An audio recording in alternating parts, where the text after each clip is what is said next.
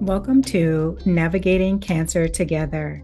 My name is Talaya Dindi. I'm a cancer thriver, cancer doula, independent patient advocate, and owner of On the Other Side. I use my experience to help others get on the other side of cancer. Gaps between the guidance, emotional support, and education that are needed and what one receives can be huge.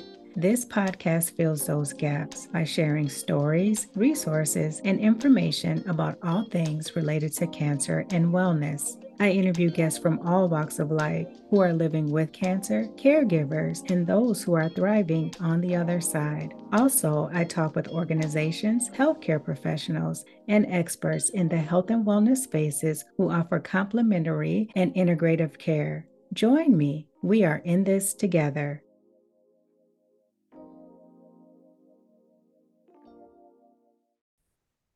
Hello, everyone. This is Talaya Dindi from On the Other Side Life, and you're listening to Navigating Cancer Together, the show that has something for everyone facing cancer.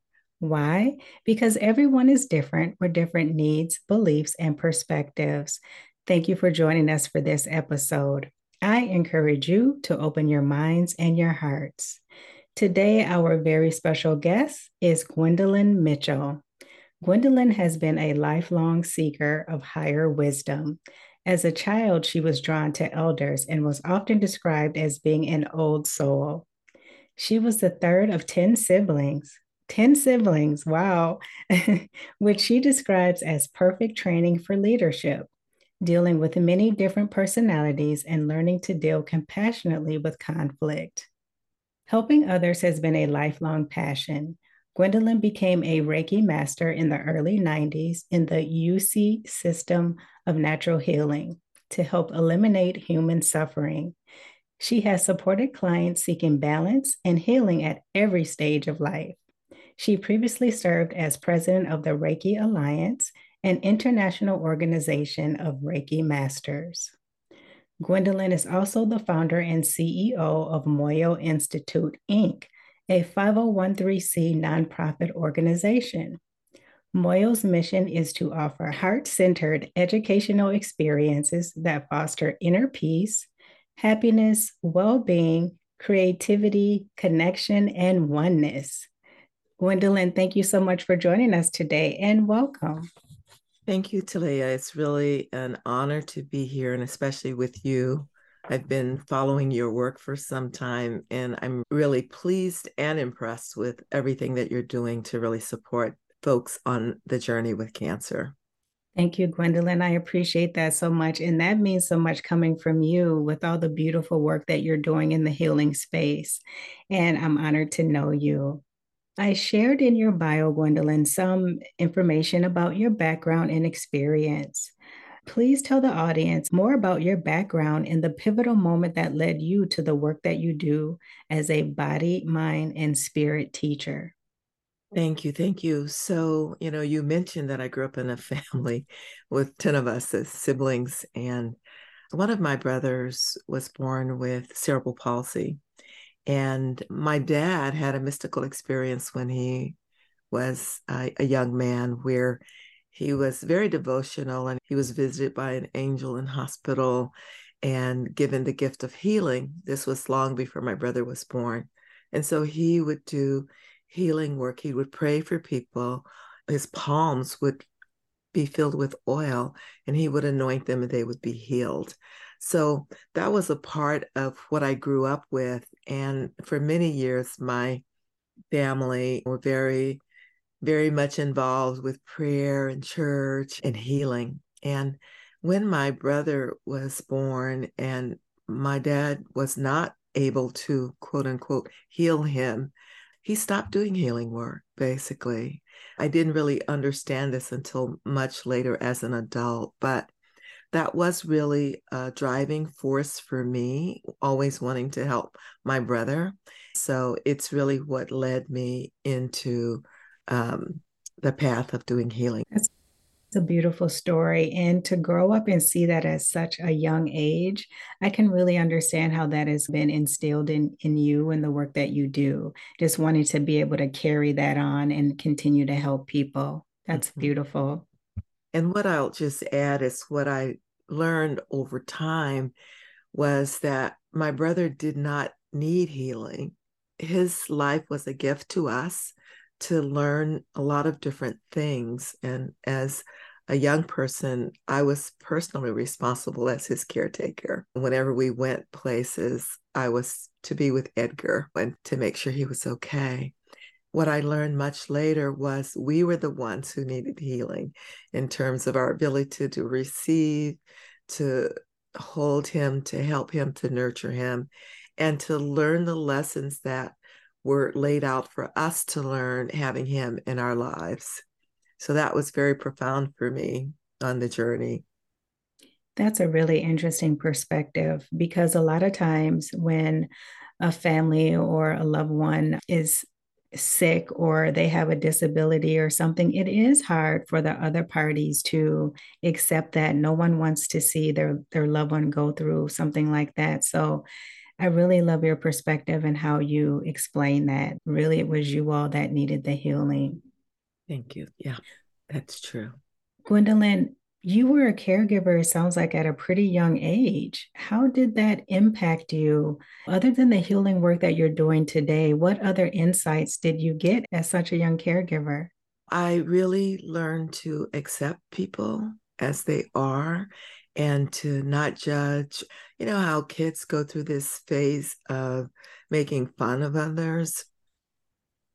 Never did that. It was something my mom really instilled in us. And just being responsible, I think in some ways it made me overly responsible because I actually held the position of eldest in the family, even though I was third child. You know, Okay, I grew up with more compassion, I believe, and more care.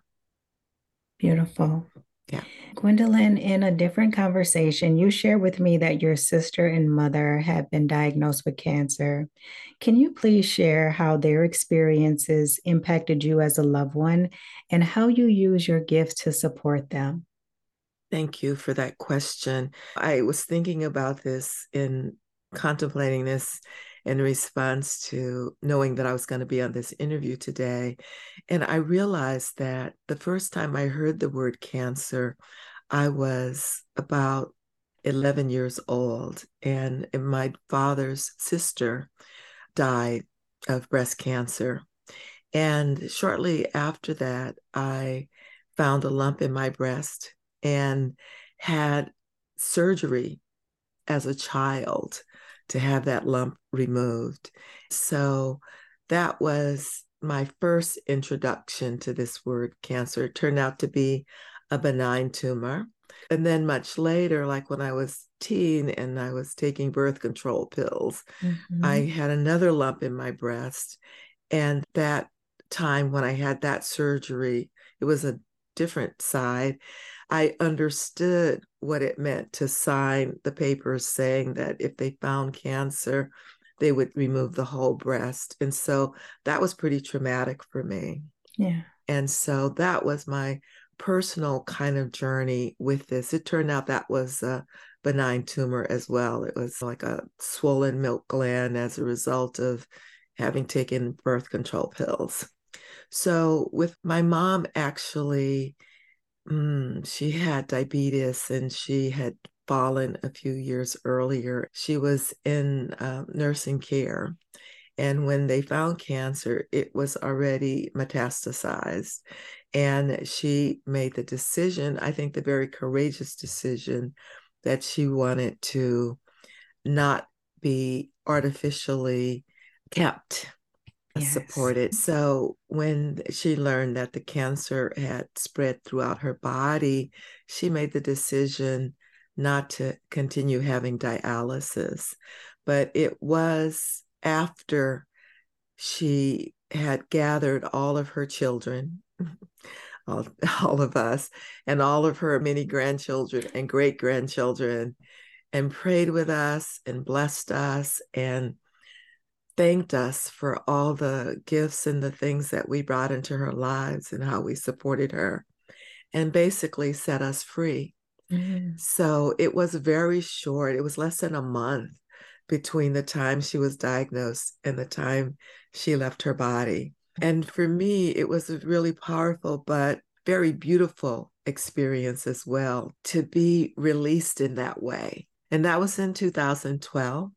And my sister, she was my eldest sister, and she had a recurrence of cancer, of breast cancer, several years after the first time.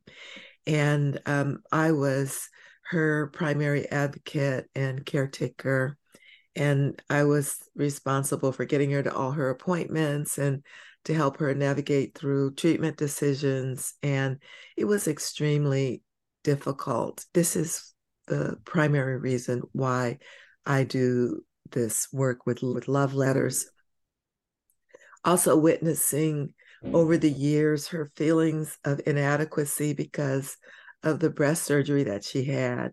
She didn't have any kind of replacement surgery, but she always felt bad about her body and about how she looked. I helped her get the right kind of bras and that sort of thing, but she was never able to really let that go. She is the primary reason that I do love letters to our bodies because it's really important for us and for our overall sense of well-being, whatever we're going through, to be able to hold in perspective the balance point about the beauty that is within us and all the ways that we're supported by the body in the face of disease.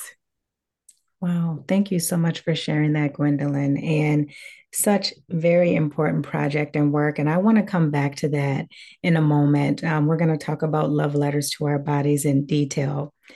The other thing I want to ask you and also mention is that you've traveled all over the world. You've been to some amazing places, and I hope to be a traveler like you one day and travel all over. You've had a lot of different many cultural experiences as well. Can you share, Gwen, from your perspective, how healthcare and the treatment of cancer is different in some of those places and cultures? And then also, what has it taught you about healing? I'll say that in my travels, I wasn't really traveling through the healthcare systems, but what I have come to understand over time is just the different ways that different cultures hold this notion of disease. For Mm. instance, like in the West here, we're more prone to treat symptoms, take a pill when there's a pain, or to really just cut something out and hope that's the answer for it.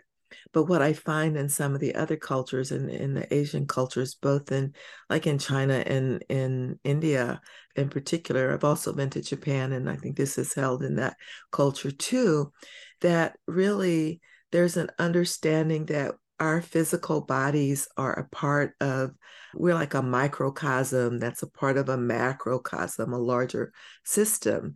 And all of the systems within our body have to be in balance. And we also have to be in balance with nature. And so there's not the same quickness to eliminate the pain by just treating the symptom. There's really a deeper exploration of what is the cause, where is the imbalance. And I think that's so important. And that's what informs my work too. I've gotten acupuncture treatments just as a matter of course for many years. And I've read that in Chinese medicine, for instance, that the perspective is that you treat a disease like a guest that you've invited into your home. And it's not that you just immediately start pushing that guest out of the door. You know, you want to really understand, how did you come to be here? Mhm. And that's a totally different perspective in Eastern medicine. My teacher from India always talks about disease as a function of the body being out of balance and out of harmony with the mind and the consciousness, essentially. And that when the systems in the body are working together, we experience oneness in the body, and that's reflected as health and well being. So I think these different approaches, it's like I recall years ago being with a colleague at a conference, and all of a sudden he couldn't move his neck and he wanted to go to emergency. And I was like, you really need to go to a chiropractor.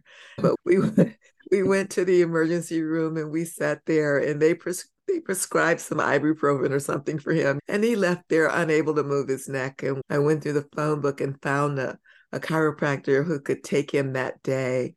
He had an adjustment, and immediately he was able to move and we were able to go on about our business.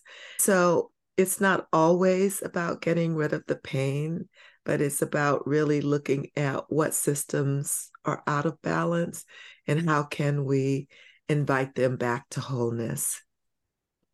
I really love that outlook. And I wish that it was more accepted and adapted because the way our system is set up now, like you said, they prescribe a medication.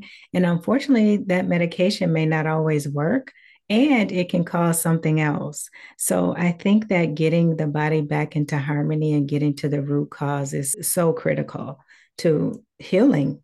I always do encourage people to recognize that this is a perspective and it is an approach, and that it is not a substitute.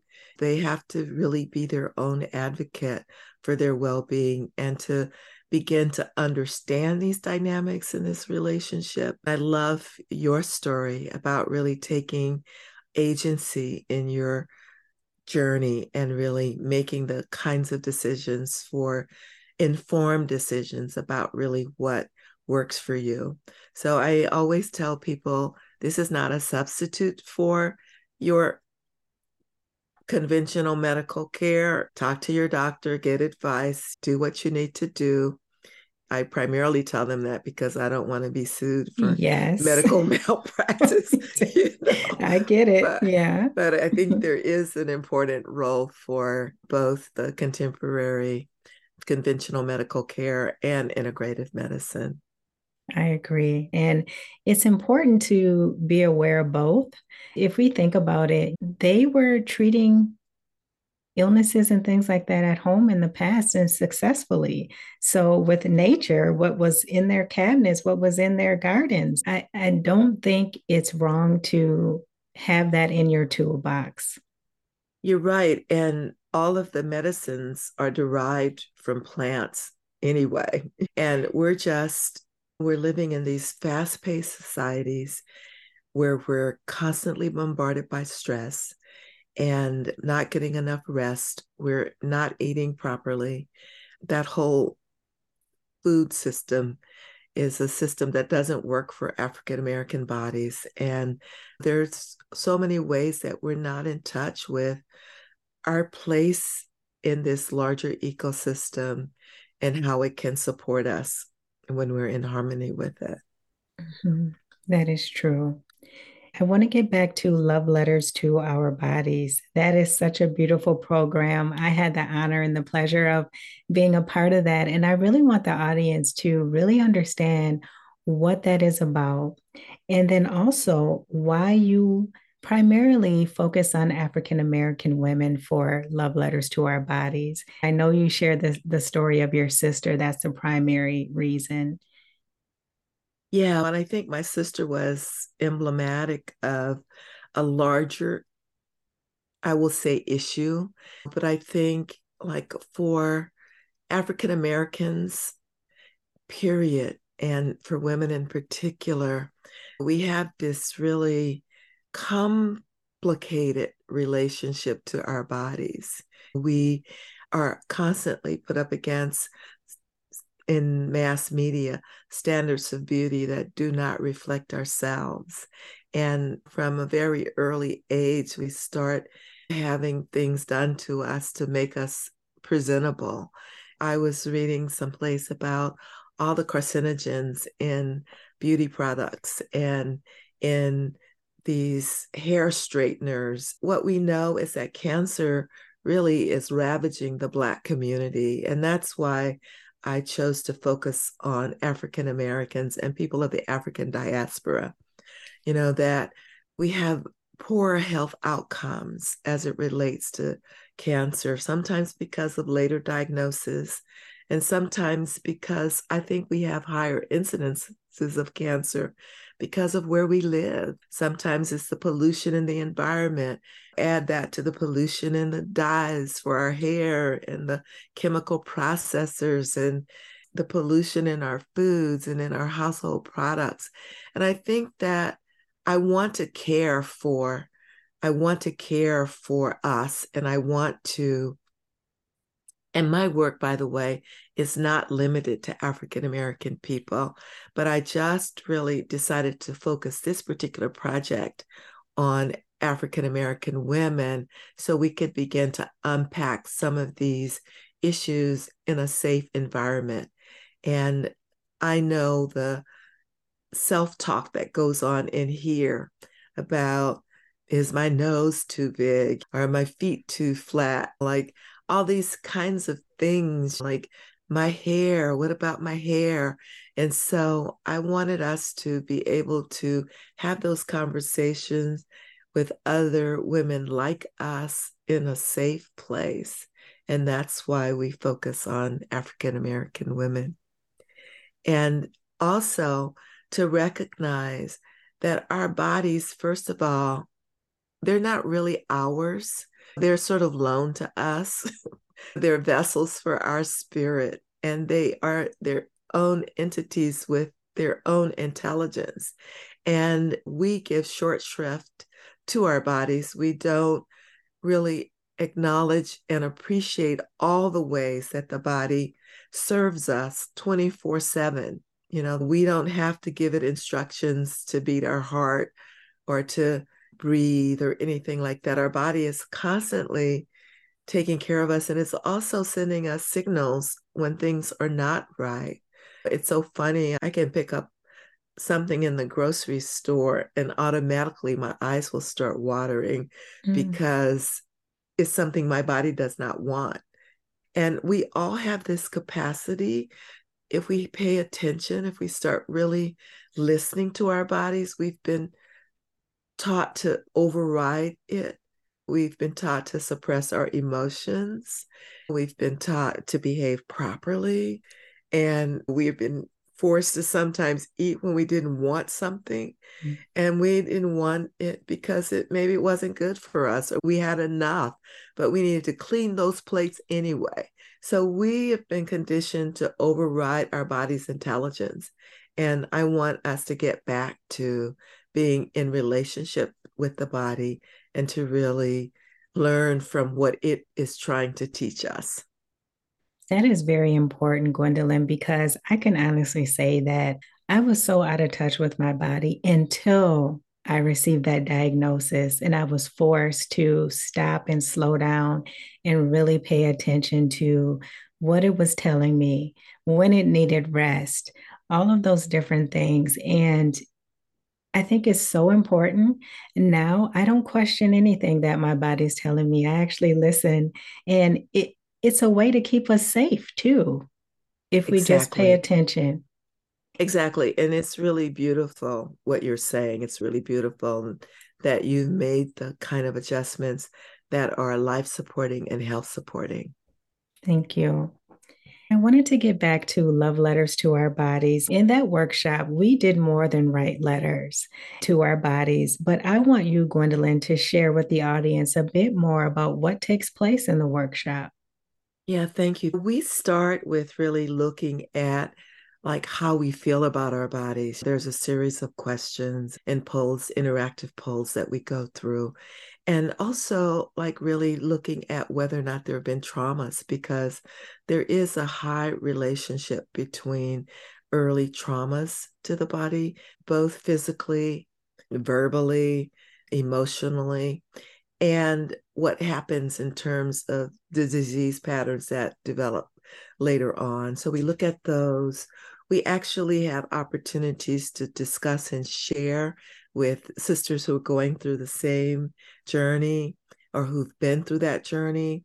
We also do contemplations and we journal and we spend time really diving deep on some of these issues and some of these questions.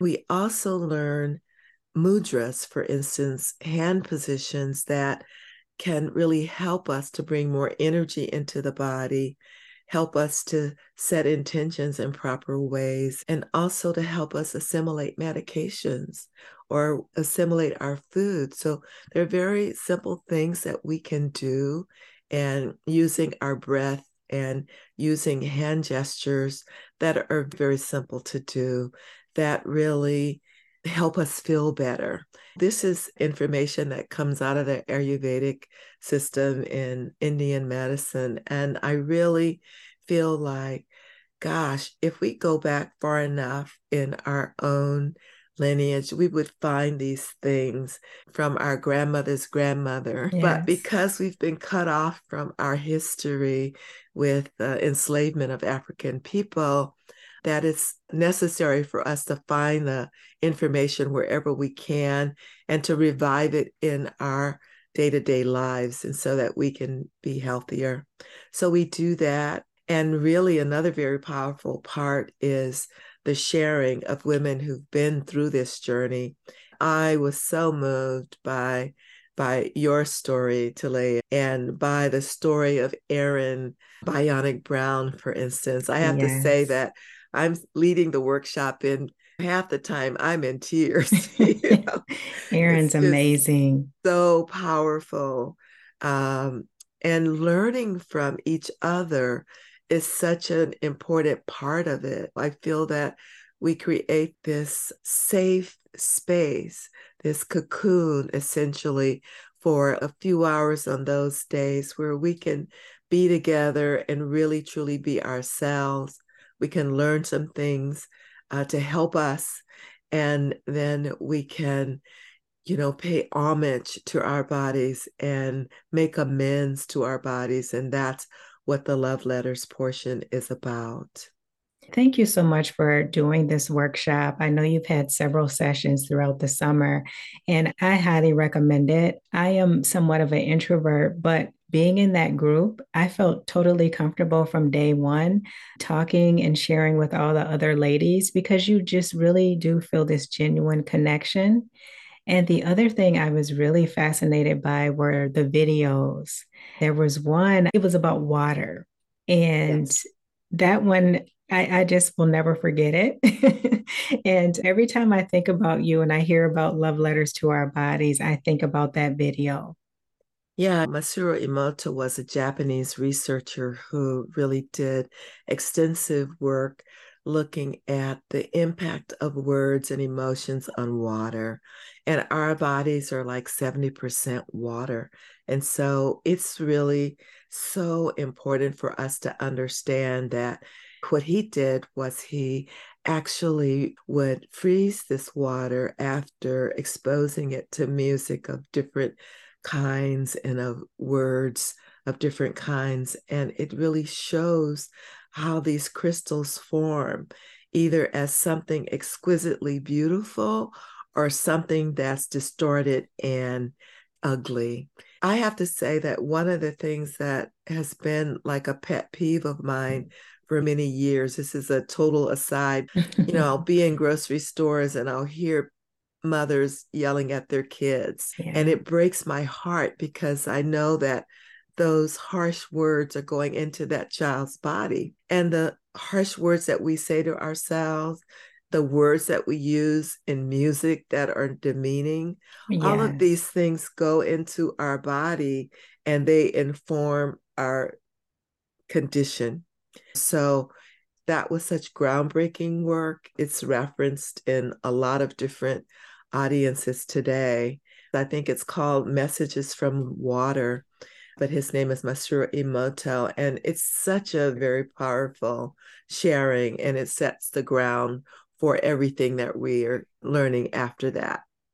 Thank you Much. for mentioning that one. Yes. Absolutely. Thank you for sharing that and all the beautiful work that you do. I do have a personal question I have to ask. With you forming this workshop, Gwen, have you written your own love letter to your body? I have. I actually I am in an actual conversation with myself on a day-to-day basis. Like one of the things that we don't pay attention to is self-talk. Yes. And what the workshop has done for me is it's made me much more aware of my own self-talk. So when I'm standing in the mirror in the morning, looking at this, looking at that, I'm telling myself how much I appreciate you. Like I love you. You're beautiful. Mm-hmm. And yeah, and I've just come into acceptance of all the features, the fact that I wear a 9.5 shoe and I don't have arches. Yes. My feet are closer to the ground. And so I'm like, I'm okay with that. So this whole process has called me more into conscious awareness of my relationship with my own body.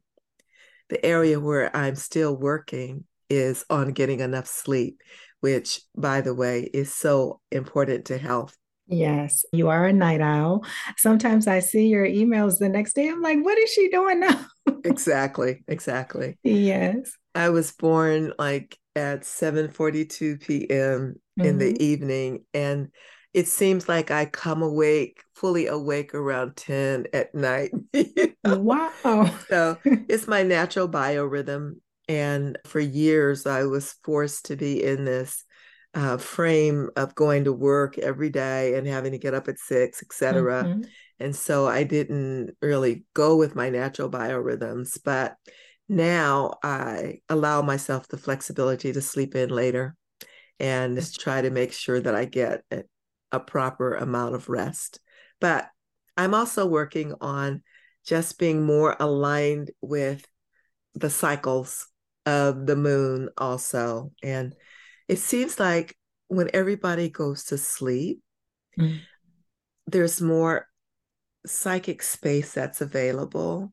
And I feel more creativity because I don't feel the bombardment of all the thoughts of other Yes, people. that's a great So, point. yeah, yeah, I think it's beautiful that you're following your body's rhythm. You're right. When you have to go to a 9 to 5 or whatever, it's really hard to honor that and do that. So now that you have that freedom, that's a blessing. yeah, it is. It is. What are the next steps for the Love Letter to Our Bodies project? We just are wrapping up for the 2023 grant. We get a small grant so that we can offer these workshops for free to women, and that's been really important to me.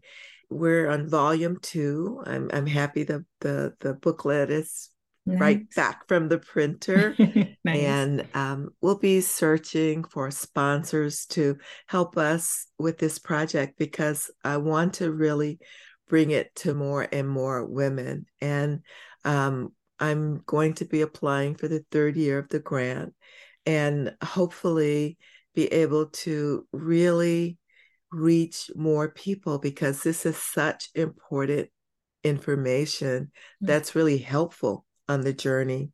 And we're starting the Love Letters podcast. I've been really inspired by you, Talea, and Oh, thank you. also you've been so generous with sharing information. I had no idea it was such a huge undertaking. It is. Right now, Yeah. I'm thinking of it in terms of a few episodes, not like an ongoing project. Some of Yeah. the women in the workshop expressed interest in having a retreat in the Bahamas next year. So Nice. we're going to be looking at that to see if it's possible so that we can really immerse in the energy and spend 4 days or 5 days working with the breath work and the practices. So I'm hoping that we can get the kind of sponsorship support that it would make possible for the women to be able to participate in that. So That's thank you for amazing. asking. Absolutely. That's amazing. And I pray that you get the grant. I'm sure you will. And I wish you the best with the launch of your podcast. Thank you. Thank you Yes, for helping me with that so much. absolutely. It's my pleasure. The other thing I want to ask you about are what other types of consciousness or healing events are you involved with? I know you have the Moyo Institute that I mentioned. So if you wouldn't mind just saying a little bit about that as well. Yeah, the Moyo Institute is a 501c3, and we're nonprofit organization, it was an opportunity for me to have a vessel to pour this work out into the world in a supportive kind of way. And then, in addition to the work that happens through Moyo, like the Love Letters Project, I'm also involved very much in spiritual work, a part of a oneness community that is based in India. And I'm just honored to do a series of miracle programs where I've been going around the country hosting events where we have a really sacred event happen where your water is turned into soma. It's ancient divine nectar that used to be known as the elixir of the gods, essentially. But a person brings their own water bottle. It's with them the entire time. We go through a couple of processes, just informational, and then prayers for your water to be turned into soma. And then right there in the room, while you're there, bubbles come into your water, or the water changes texture, or it changes flavor. And that water gives you a sense of peace of mind and also joy. And during this process, people are invited to really focus on one miracle that they would like to have manifest in their lives. And people are experiencing extraordinary miracles as well. I'm really like having a great time. We did an event here in the Bay Area. I've done one in Washington, D.C., one in Miami.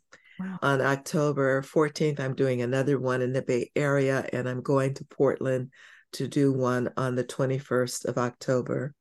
Wow. And the purpose of this work is to really help expose people to more of this, the sort of the foundation of my work that comes out of spiritual practice, and to let them know that a lot is possible outside of the normal way that we think about things. Like that life is a magical, mystical game. And when we're in alignment, much is possible. There's this opening that's happening in terms of planetary alignments next January. And my teacher is really gifting people with high states of consciousness so that we can help move humanity forward in this way. So that is the work that I do separate from Moyo, but it's absolutely an integral part of what's important to me. I also serve as a meditation and wellness ambassador for a co-working space here in Richmond, where I live in California. So those are some of the things that I'm doing as well. Wow, all great work and just beautiful. Congratulations and much success on all of those projects. Thank you. And you're welcome. Gwendolyn, can you please tell the audience where they can learn more about Love Letters to Our Bodies and also the other work that you're doing? Yes. So the love letters to our bodies, if they go to our Moyo's website, it's moyoinstitute.org, MOYO Institute, INSTITUTE.org. You can just click right on the front page to the Love Letters Project and go there and hear some of the letters read by women from last year. And we'll be getting the new Love Letters booklet up soon. To hear about the other work that I'm doing, go to my personal website, which is Gwendolyn, GWENDOLYN Mitchell.com. Gwendolyn-Mitchell.com. That's it. Wonderful. I will include that information in the listen notes so that people who are interested, they can get in touch and learn more. Beautiful. Thank you. You're welcome. Before we wrap up, Gwendolyn, based on all your vast wisdom and knowledge and practices that you do, what tips do you have for individuals and families impacted by cancer? I think it's really important to be patient and to listen and to actually spend some time doing some research. One of the things that I'm a big advocate of is complementary therapies because I'm a Reiki master also. And for many years, I've seen the efficacy of that work in terms of really helping people navigate through disease, sometimes actually experiencing healing and curing, but definitely feeling comforted and nurtured and nourished and supported. A lot of the suffering that we experience is because of our fear and because of the pain. We go beyond what's actually happening physically. We're fear of losing the person. How is our life going to be different? I want to tell people that cancer is not a death sentence, that there's more and more people living for many years past diagnosis, but early detection is important. And I would say to make that a priority and also take agency in the decisions about the treatment that one is going to receive. One of the things that I hear a lot is that people are sometimes rushed into decisions out of fear without really exploring what all the options are, and to really do a little research, understand what stage 1 means, what stage 2 means, what stage 3 means, and to really see if this is a fast growing issue or if this is something more slow growing, and are there other kinds of things that can be supportive on the journey. So those are the tips that I would give. Yeah. Great tips. Thank you so much for sharing that information. Before we end, is there anything else, Gwendolyn, that you'd like to share that you haven't had an opportunity to share? I just want to say that we're really master creators, that we're creating our experience with our thoughts, our words, and our actions. And for these things need to be in alignment for us to create harmony in our world and harmony in our bodies. And so to recognize that it's not enough to talk the talk, but we also have to walk the walk, and to become mindful over what we let in. Like I say, be sovereign beings and guardians over what you let into your consciousness.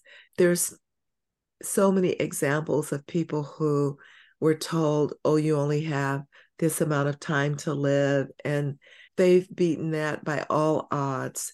And so, no one knows your hour except your creator. Just be in relationship with source, be in harmony, be prayerful, listen to things that are uplifting and life supporting and nourishing, explore alternative therapies, and recognize that this life is a gift and it also has an expiration date. So be invested in it on a day-to-day basis. Live the best life that you can. That's what I would add. Thank you.